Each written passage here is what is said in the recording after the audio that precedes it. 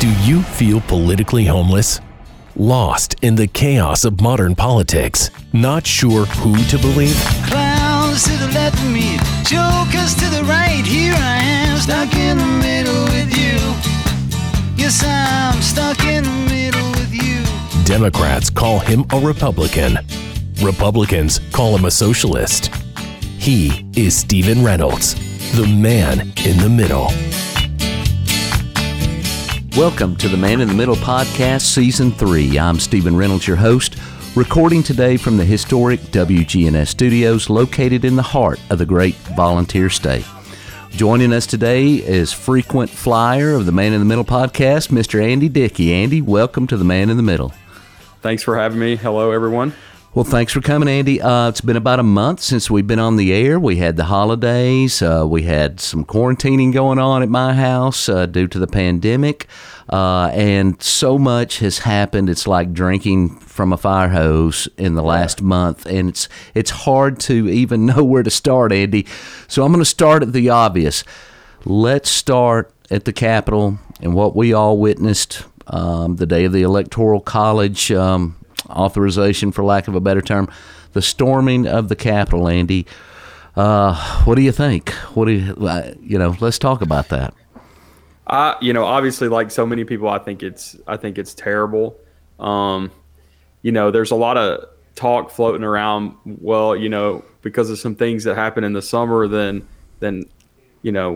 how can we be too mad about this? I think it's all bad, actually. Like, I just think, if people are feeling persecuted such that they need to, steal a TV from Target or, throw rocks through a window or whatever, that's bad. But I don't think it's on the same level as trying to overthrow the government or trying to stop a key function of the government from going forward. It's just a sad commentary on where we are as a country, particularly since it was all based on misinformation. That's right. Kind of my takeaway is that of course it's unfortunate, but it's doubly unfortunate because it was based on misinformation surrounding the election. Yeah. So, that's the thing. Before we did this show, obviously you talked with your guest, and one of the things I said to you, Andy, where do we start? Do we start with the insurrection? And you made it. It's wild to say that out loud, isn't it? Yeah, right. You wrote down insurrection. I can't believe I'm writing this down. So outside of the obvious, I want to focus in on a couple of things about this because a lot of folks know, what has happened so far, but we're starting to see some evidence that it was much more nefarious than what we may have thought. There may be some evidence that some of these folks were doing reconnaissance missions the day before.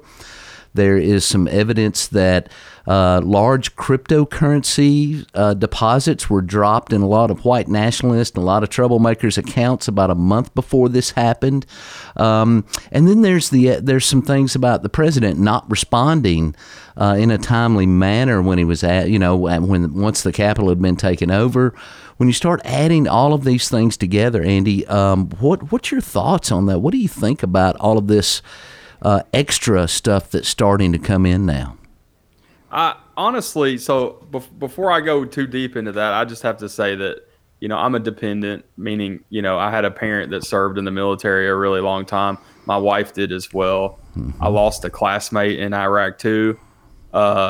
And I just, and all of that was in support, and we paid a price for that. Like, we won't go into that on the podcast, but I think you can probably imagine when you have a parent who's served in Vietnam, that has implications at home. And all of that was in support of what takes place in that building, right? Like, it's not about the building, it's about what takes place there. Right. And so the people at this house take it very personally when something like that happened, right? It doesn't mean that the people that operate inside that building are saints or they're all perfect, but the mechanisms and the infrastructure of our country is what I'm most concerned about. I think I would caution everybody people want to look for simple, neat answers. And I think what we're going to find out is that there were a lot of things going on at once, sort of some of them linked to each other and some of them in parallel, unbeknownst unbeknownst to other people. I think and that's what makes it that makes a perfect scenario for something to get out of hand. It is particularly, and you'll have some people that wanted it to get out of hand and other people that didn't want it to get out of hand. And I just think what we have to stick to is just the definition of things, right? And the law. Right. So people want to push back on this idea of using the words insurrection or coup. Both of those are accurate. And I think ignorance of the law is not a defense, right? So if people want to look at the definition, start with the dictionary. Look up the definition of insurrection and coup, not how you feel. And this has been a problem I've been having with people for going on 4 years now, is that I don't care about your feelings. I don't care that you feel that it's not an insurrection. Look at the definition of insurrection and coup and then come back and tell me if you think that's what it was, because they sure do match at least the dictionary that I own. It sure does match that definition. Don't you think? I really think it does, Andy. This isn't the Cleveland Browns football fans happy that they won a playoff game and drunk burning a car down outside. This is much more consequential, just symbolically what happened. One of the things I left out when I asked you this question, there's some evidence that the panic buttons were ripped out of congressional offices a week prior. Congresswoman Presley, who's a member of the so-called squad. Right. So that kind of adds a layer of intrigue to it, because she wasn't just any congressperson. Right. So she was a member of the, quote, hated squad that a lot of extreme right-wing folks really can't stand. So. Right. And so this whole call for unity, there's a couple of things in the way. First, Andy, would you agree that justice has to be done before there can really be any unity? And the other part of that question is that we can talk about policy issues and we can talk about a lot of different things and disagree, but if we can't agree on facts, there will be no unity. Do you agree with that? I totally agree. And I think back to the summer, people I'm tired of people assuming that, there are people that are okay with that. I'm sure there's a narrow slice of people that are okay with that, but I want to be crystal clear. If somebody throws a Molotov cocktail through a business window or steals a TV from the Minneapolis Target or whatever, they should be charged with that. Right. And they should be judged by a judge or a jury of their peers, and they should pay a price for that should they be found guilty. All I want is for the exact same thing to happen with these folks. So if the law says that you cannot be on the Capitol grounds at a particular time or a particular part of the Capitol, or whatever the rules are, whatever laws have been broken, they should be charged with that. And that's where it all begins. I don't think all this talk about unity, I have two feelings on that. The first one is there cannot be any unity without accountability. So it starts with accountability, then we move to unity. So if you look at all the crises that have happened around the world, they always start with a truth and reconciliation. Like if you take apartheid in South Africa, they didn't begin any sort of healing until people were held responsible for the things that happened. The trials at Nuremberg, right? After World War II. That's another good example. And I think it's why we have this concept in our legal system of restitution. Right. So if you do something to somebody, you have to somehow pay your debt to society or the person that you've harmed. And then if that family or whatever, and we've all seen it on television, wants to then go meet with the perpetrator of that murder or that crime, that's their choice to do it. But it doesn't begin with that. It begins with them starting their prison sentence or what have you, right? And I think that should apply here. But I also think politically, which is what we talk about a lot on this show, it's a miscalculation on the part of the people calling for unity and healing and not holding anybody responsible, because we haven't seen any video from the official surveillance cameras.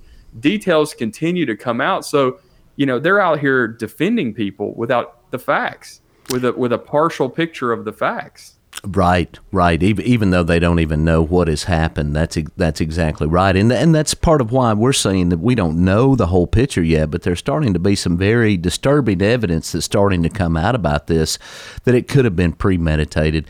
Andy, you touched on something. I just want to say I think it was premeditated. Yeah, just my opinion. That's what the more and more evidence is showing. I really, unfortunately, it seems like it's going there, and as a result of that, now we have family members and friends calling the FBI and turning relatives over or talking about suspicious behavior of their relatives. We've got a lot of Americans that are very concerned about, for lack of a better term, Andy, the indoctrination of half of this country. We talk about this often on this podcast. Talk about how these folks were radicalized just like an ISIS jihadist, Andy. I mean, it depends on how far you want to go back. I think I'll try to be brief. I think this starts with, this sort of thing used to be limited to, and you probably remember this. I'm a city kid. I grew up in Nashville, and they used to pass out the guy with the sandwich board passing out flyers about the mark of the beast and all of these things. Guys on ham radios talking about aliens and things like that. Right. It used to be limited to that. And I think what's happened is everybody started with Paul Harvey. Talk radio got big around him. And then those same radio stations that carried him started to pick up people like Rush and other people. And then late at night, you had Coast to Coast and all this stuff of where they would talk about different theories and stuff. Right. But it didn't happen it didn't happen overnight is my point. It was like boiling a frog. And then in the midst of all this that's happening is that the Reagan administration did away with the fairness doctrine. Right. So we went from a very structured media, very wholesome type things. Right. And then it just sort of progressed over time. And I think it's wrong for people to think. The reason why I'm bringing this up is people want to blame the internet. It started long before the internet was in households, right, or on mobile phones. And so you kind of fast forward in the early days of the internet, it wasn't a huge problem. And when I say early days, I'm talking late 90s, even early 2000s, because the number of users was not that high. So you didn't have a lot of what the term's moderation. So people going in and moderating forums and saying, hey, you can't say that, or you're kicked out, or whatever. You didn't have a need for heavy moderation because the user level wasn't that high. Right. Now these technologies are ubiquitous. So you've got 2.7 billion people signed up for Facebook and 330 million people signed up for Twitter. And those are just two services. I mean, there's many services. And so now you can reach out and touch someone anywhere in the world and say anything. And if you've already primed them with other types of media, right, and ideas. So you've primed them. So for instance, you take a Rush or a G. Gordon Liddy back in the day, or all these guys. So they would prime people with these discussions about Area 51, particularly G. Gordon Liddy would kind of have guests on and talk about those sort of things. So you spent years priming those people, day after day after day. And now insert the internet, insert social media, insert QAnon. And it's not a giant, you're not taking giant leaps. That's what people need to remember. These things are happening little by little over a long period of time. Insert nation state looking for an advantage to take. Yes. Right? Yes. And we do know that nation states do participate in these kind of activities and try to spread these sorts of ideas. And I think the biggest parallel that I see between, we can talk all day about radicalization and what that could take any form. So all this is a form of radicalization. Al-Qaeda using the internet, ISIS using the internet to do that. But what you will see in reverse that I found really fascinating is that these companies, the same tools they use to combat ISIS, they're using them to combat this situation right now as well. Right. This is not new. It's interesting to watch people act like they're shocked shocked and surprised as if it's a new thing. They're employing the same playbook they used against ISIS. They are, and especially during the Arab Spring, they knocked off Twitter, they knocked off Facebook, because that is a place for people to go organize insurrection in real time. That's Yes. the whole reason. And you and I have talked about this a million times before, private property. We've gone into this about how Facebook is not banning your free speech because you're in their backyard and you've agreed to their terms of agreement. So the same goes for the President of the United States. One of the reasons why I stayed off Twitter so long, Andy, and wouldn't get involved with Twitter, because they would not shut Donald Trump down off of Twitter. They clearly violated their terms and conditions multiple times. If you or I said the same things Donald Trump did, they would have shut us down. We would have been in Twitter jail more times than once, but they refused to do that and show privilege to the President of the United States. And finally, after an insurrection was organized using their services and they realized how liable they may be, they finally did that to the president. Andy, I've got one more question for you. Sure. And I want to do an entire, I'm talking to a guy now that does the conspiracy theory stuff. I want to do a deep dive on the psychology of that on an entire show, because there are a lot of families that are very concerned. How do we deprogram Grandpa? Because Grandpa doesn't believe in facts anymore. And we can't have any unity or get along with anything till we agree with facts. But Andy, here is my question for you: if you could travel back in time and speak to President Abraham Lincoln, and you told Abraham Lincoln that the great grandchildren of the seditionist, of the insurrectionist from the first Civil War, would flip parties to the party of Lincoln and would try it again. Do you think that, because Lincoln protected Washington no matter what, that was critical during the Civil War, was to not have any sort of insurrection going on inside the city of Washington. They fought 3 or 4 major battles to keep that from happening. Andy, what would Abraham Lincoln say about the current state of the Republican Party and about this insurrection? He'd probably laugh me out of the room if I said that was going to happen. Yeah. He would never believe it. Yeah. No, I honestly don't think he would ever believe it. I don't know. I mean, I honestly question myself when I get up in the morning sometimes, do I believe that this is happening? It is really surreal. Yeah. It's very surreal. When you look at the participants, a lot of them being veterans, members of various police forces, fire departments, Olympic gold medalist. Yeah, professionals and this sort of stuff. And women. Women, men, doesn't matter. I mean, what it reminds me of is Jonestown. I mean, if you look at the profile of the people that went down to South America with him, these were not sort of your societal outcasts. These were lawyers and professional people that decided to follow him, before they left, and then they followed him down there, and then ultimately a lot of them met their demise. So, I have to remind myself of these things, that this has happened before, and that it shouldn't be a huge shock, and that we have to be on guard with it. What I would like to see is a concerted effort to try to fix the problem. I think, like take the ad council, they do PSAs and things like that. That's one component I think we should look at. I would like some guidance. How do I approach, I'm not a psychologist.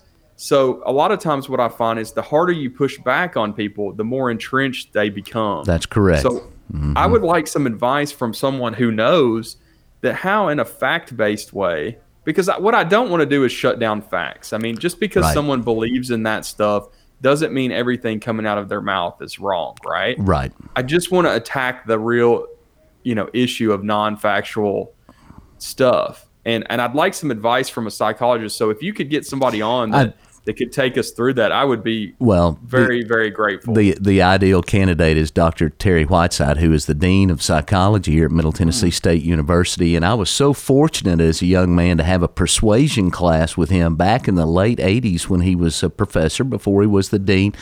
And they covered everything from Chinese water torture to modern-day sales techniques. But one of the things that you reminded me of was, in a cult of personality, the followers, their entire identification in some way is attached to this movement. Yes. And when the movement comes crashing down, 2 things happen. And this is what's got the FBI profilers kind of skittish right now.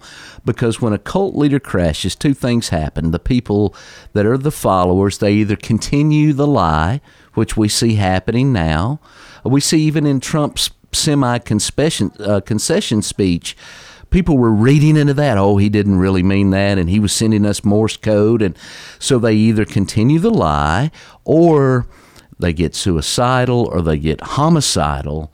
And that's what the concern is from the FBI, big time. We saw a banker in Atlanta vice president of a bank. Unfortunately took his own life. That's a tragedy. It is a tragedy. A needless tragedy. These are our fellow Americans, and we have to figure out a way to get this country back on track, and the only way to do that is when we start agreeing on facts again. Andy, any more you'd like to add about this? Yeah, just take it easy, everybody. I think it's a dangerous time in that, like you were saying, that a lot of times you have these movements.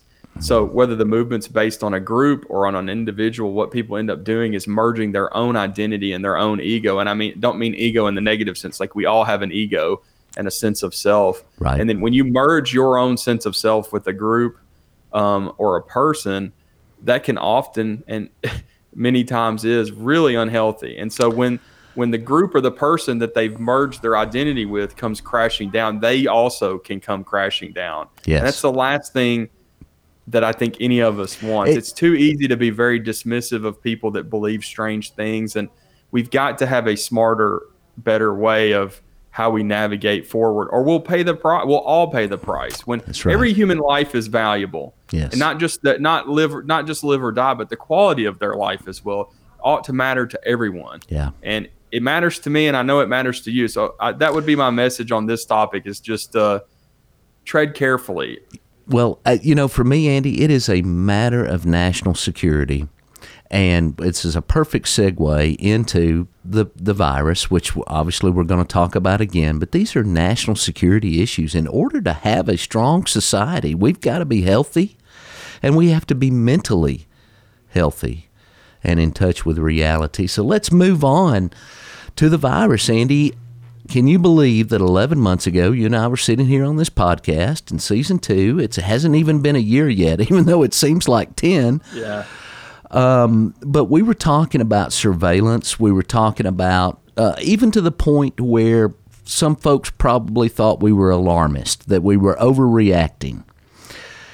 But even then, Andy, could you imagine that 11 months later, even as bad as we thought it could be, could you imagine it was going to be this bad, Andy? I really didn't. Yeah. And the reason why I didn't is that I think people are very confused about what American greatness really is, particularly, from the outside looking in. Like, what is it that when I come in, I travel around the world, as you know, and what is it that, how do people see us? And you can only, know that so much by talking to people. But what I do know is American greatness to people outside of this country is not money. It's not freedom, because we don't want to go there about what freedom really is, and because that's all relative to who you are. Mm-hmm. What we're famous for is our competence. Yeah. Our currency in the world is that those people over there in that place, the United States of America, they just have it together and they can get things done. And they're not perfect, but given a chance, those people solve problems and get things done, like creating the assembly line, the internet. Like, we could list off 1,000,001 things. Greatest healthcare in the world, right? Greatest healthcare in the world. So I just think that's what's so shocking, is that I too think that our stock and trade and what really makes America great is our competence. Yeah. People are hardworking, diligent, and can get things done, and we didn't get it done with this, and that was a surprise. Yeah, and continues to be. And the same things that we talked about a year ago, primarily surveillance and isolation of this virus, it's just like it's just flown out the window. And we have just moved on to coming in tonight, Andy, into the studio to record tonight. I realize there's football playoff games going on, but there are establishments across town, and I know they're all struggling, but they are packed full of people tonight. They are, yeah. And even though we have this mutated strain, let's talk about that a little bit, Andy. We're starting to see this variant. The whole reason why you want to isolate and shut things down and isolate the virus is so that it doesn't mutate beyond the vaccine that we have capable. Would you agree with that, Andy? Yeah, that's the biggest benefit of containment. That is the reason why you want to have a good containment strategy, is because you want as many times as this thing replicates itself, that is increasing the possibility that it will mutate. Yes. And mutate into something that is vaccine resistant or antibiotic resistant if you're talking about a bacteria. So right. And I'm not a doctor, I'm an engineer. I'm not a I'm not a biochemist or anything like that. I'm not a biologist, but you did pass high school biology, though, right, Andy? I mean, that's why you want to contain it. You want to stop the replication, because the fewer replications you have, the fewer chances of vaccine-resistant mutations that you have. Right, absolutely, and so that's the whole reason for containment. But it looks like help is on the way, Andy. Joe Biden released a huge plan, $20 billion just for testing, just for the very things that we're just talking about, surveillance and the vaccine rollout. Andy, what do you think? We've got a plan now, and I'm sure that we'll hear a lot of criticism of the plan. But hey, isn't it nice to see a plan?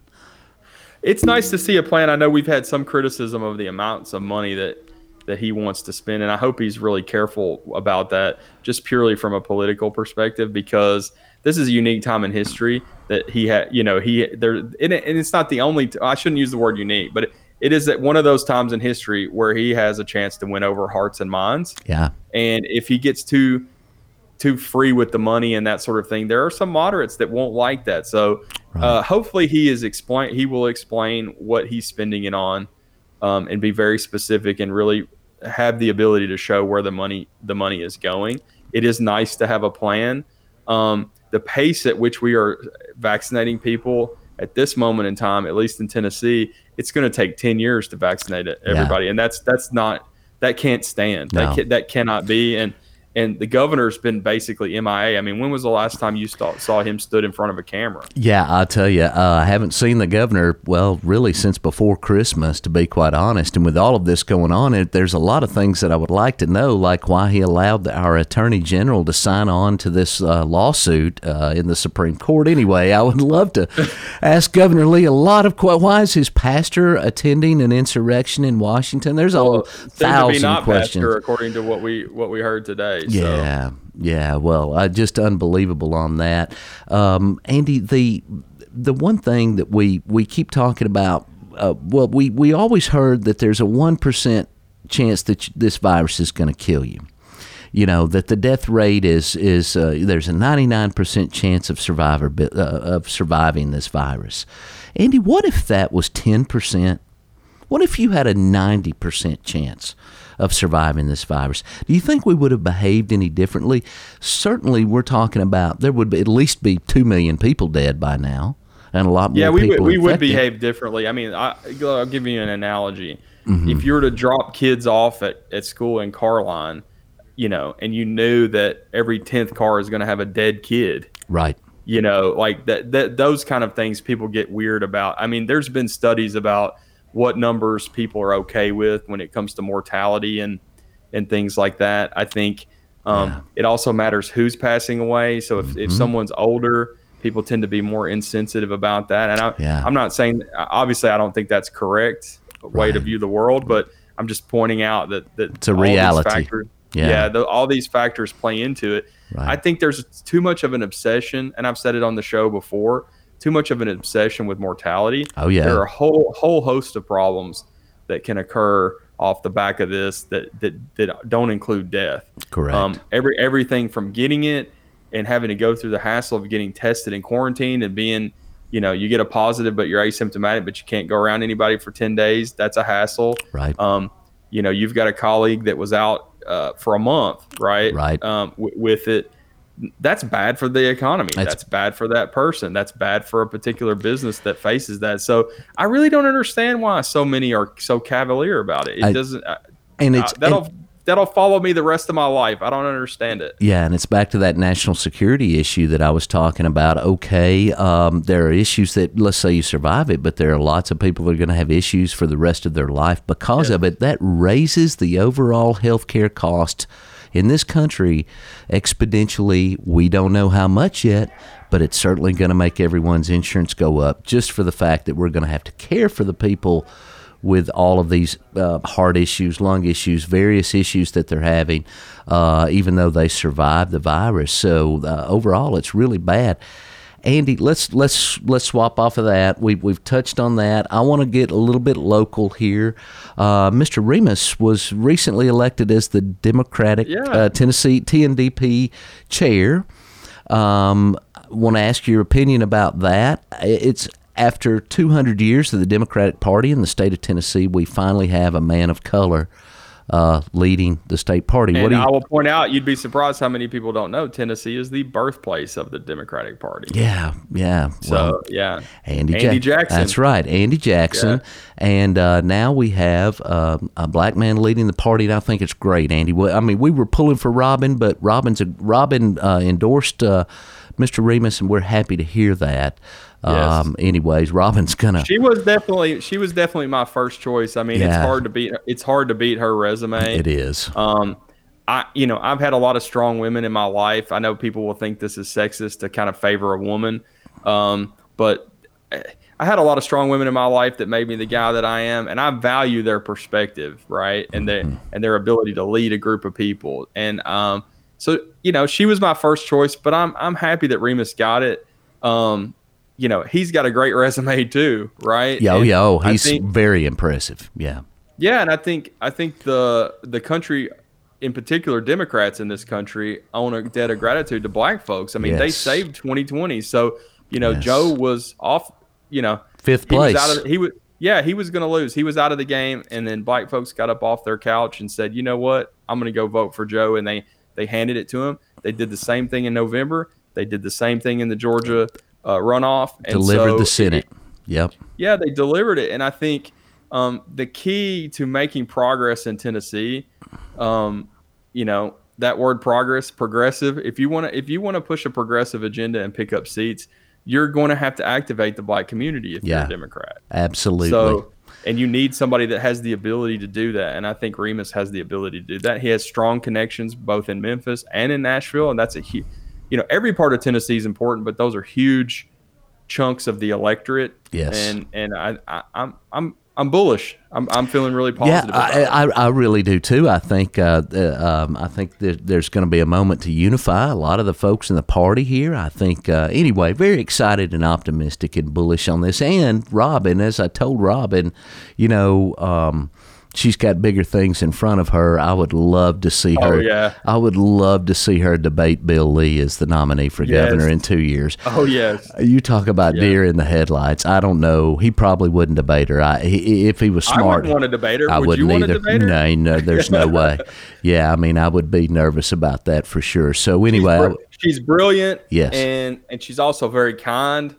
And those are people that are dangerous on the debate stage. Yes, like they know how to cut you without cutting you. If that's you know what exactly right. That's exactly right. Well, let's keep it local again, Andy. One of your passionate issues was the Murfreesboro Electric Department, the sale recently, about a year ago, seems like 10 once again, of the Murfreesboro Electric Department onto the local cooperative, Middle Tennessee Electric.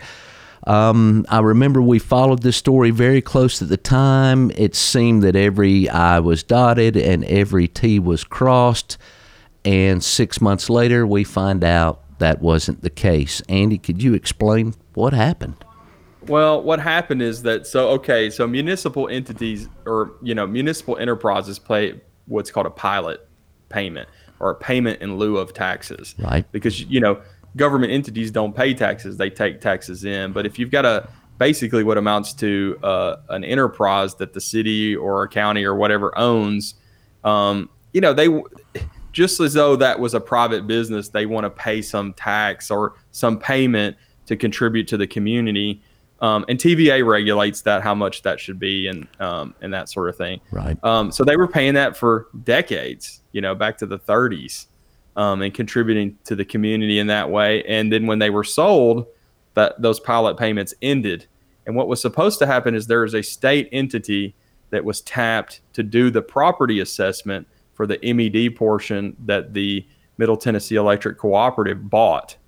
And for whatever reason, months have gone by and that assessment has not occurred. So we have no pilot payment and no property tax payment in that gap, and it amounted to an amount over $900,000, and it blew a hole in the budget that size, but also it put some other funding that I think, don't quote me on this, because I couldn't get a straight answer, not because anybody was misleading me, but they didn't really know either, that it might it might cause some state funding to be in jeopardy around budget accuracy. So I'll think of it almost like a bonus. That's how it was explained to me. Right. And that may not be correct. But so it's the $900,000 plus this other funding that they might lose off the back of it. I mean, it needs to be corrected. I think my opinion, and I have shared this with members of the Murfreesboro City Council in private, that the city should make the county whole on that. Right. And the reason why I think that is that from a citizen's perspective, this is all our money. Mm-hmm. They're not running. Someone tried to bring it up in not the previous city council meeting, but the one before that, and nobody wanted to talk about it.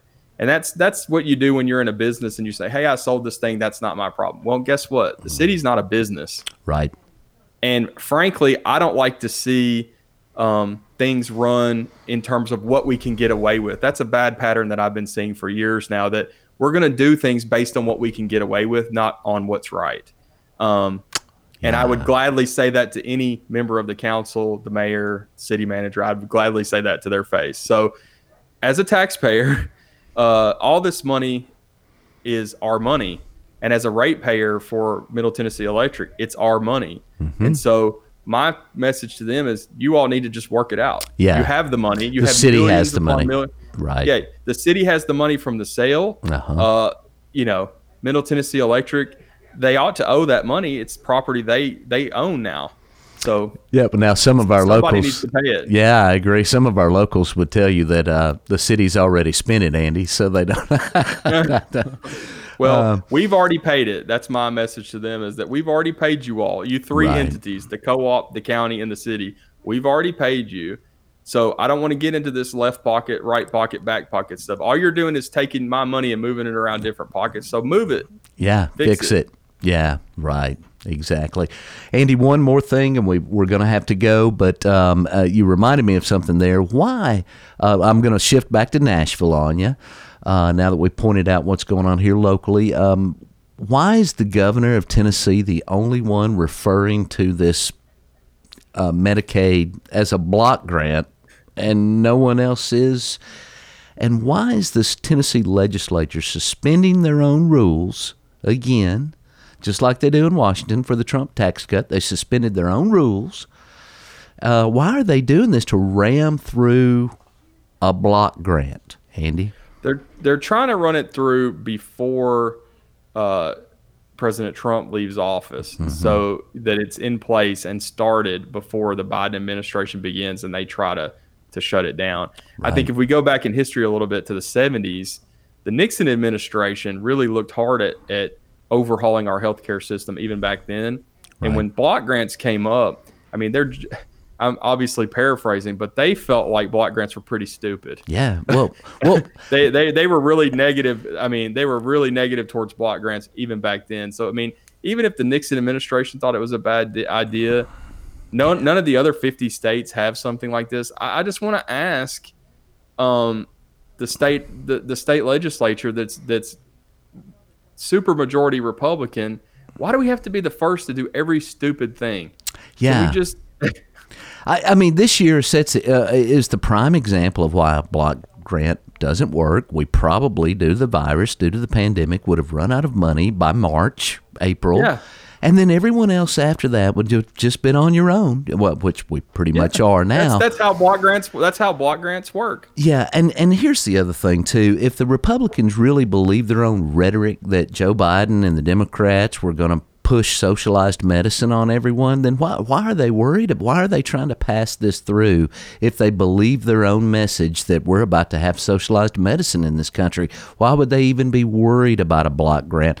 That's because they know it's a lie, Andy. They're telling people a lie about Joe Biden. I think what people have lost sight of is that it's people's lived experience. Right. So actually, the lived experience of people as it relates to healthcare, if it's bad, they're more likely to support Medicare, something like a Medicare for all. Right. So it's kind of counterintuitive what they're doing is that if you pass these block grants, people will have a very bad experience. Right. And then all you're doing is it's sort of like when you kill a terrorist, you make two more, that old adage. Yes, correct. It's sort of like, or every time you kill an innocent person while you're attempting to kill a terrorist, you're making 2 terrorists, right? Mm-hmm. So it's the same thing here. If you're ensuring that people are going to have a bad experience around how the state deals with healthcare, then all you're doing is creating supporters for Medicare for all. I just think it's a really terrible miscalculation on their part, even politically, beyond the practicalities of it. And I will say this is that the reason why they want to do this is they want to get our fiscal rate. They want Tennessee to have the #1 fiscal rating of any state in the country. Right. But nobody can seem to tell me when I phone them up and ask them, what is that worth? What does that even do for us? Yeah. And I'm not a genius or anything, but I'm not a dumb guy, and I couldn't tell you. I don't know what that does for us. Right. We have to have a balanced budget anyway. So because the Democrats passed that law, once again, they're forced to take a balanced budget. About 40% of the Tennessee budget is filled by the federal government, which really gets in their craw. But this program, supposedly they have if they can make some savings, then they can keep those savings, which means they can take that federal money and put it in a program that they want to see work, rather than expanding it into healthcare. So there are incentives here that I see to actually reduce healthcare services even more, so that they can keep that money and put it into the programs that they approve of. And that's just why not just take the billions of dollars that we've already missed from the Medicaid expansion? Think of the people that have died already this year because they couldn't receive health care, because they couldn't afford health care, because we didn't expand Medicaid. And it would be the simplest thing to do, waiting on the next step for the government. So anyway, Andy, thanks for that. I just wanted to see where you were on this block grant. Big picture, what's funny, this is my real opinion, is that they are putting us on a path where we will end up with the exact opposite of what they want. Yeah.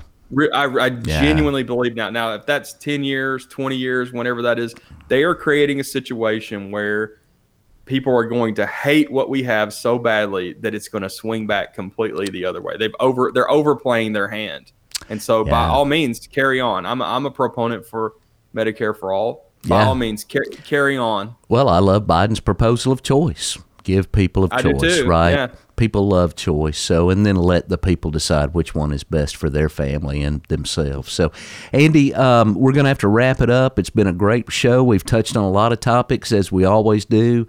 We've got to just pick one sometime and do a deep dive on it. We should. Yeah, we had planned. We've been out so long, and so many things going on. It's like drinking from a fire hose. Like you said. That's what I was going to say. We had planned to do it. We were going to do one on the Netflix series about a social dilemma, which is a flick out there, but then the insurrection happened. So, I mean, how often do you get an insurrection? It's kind of makes the news when people try to overthrow the government. But Andy, anything you'd like to leave our guest with?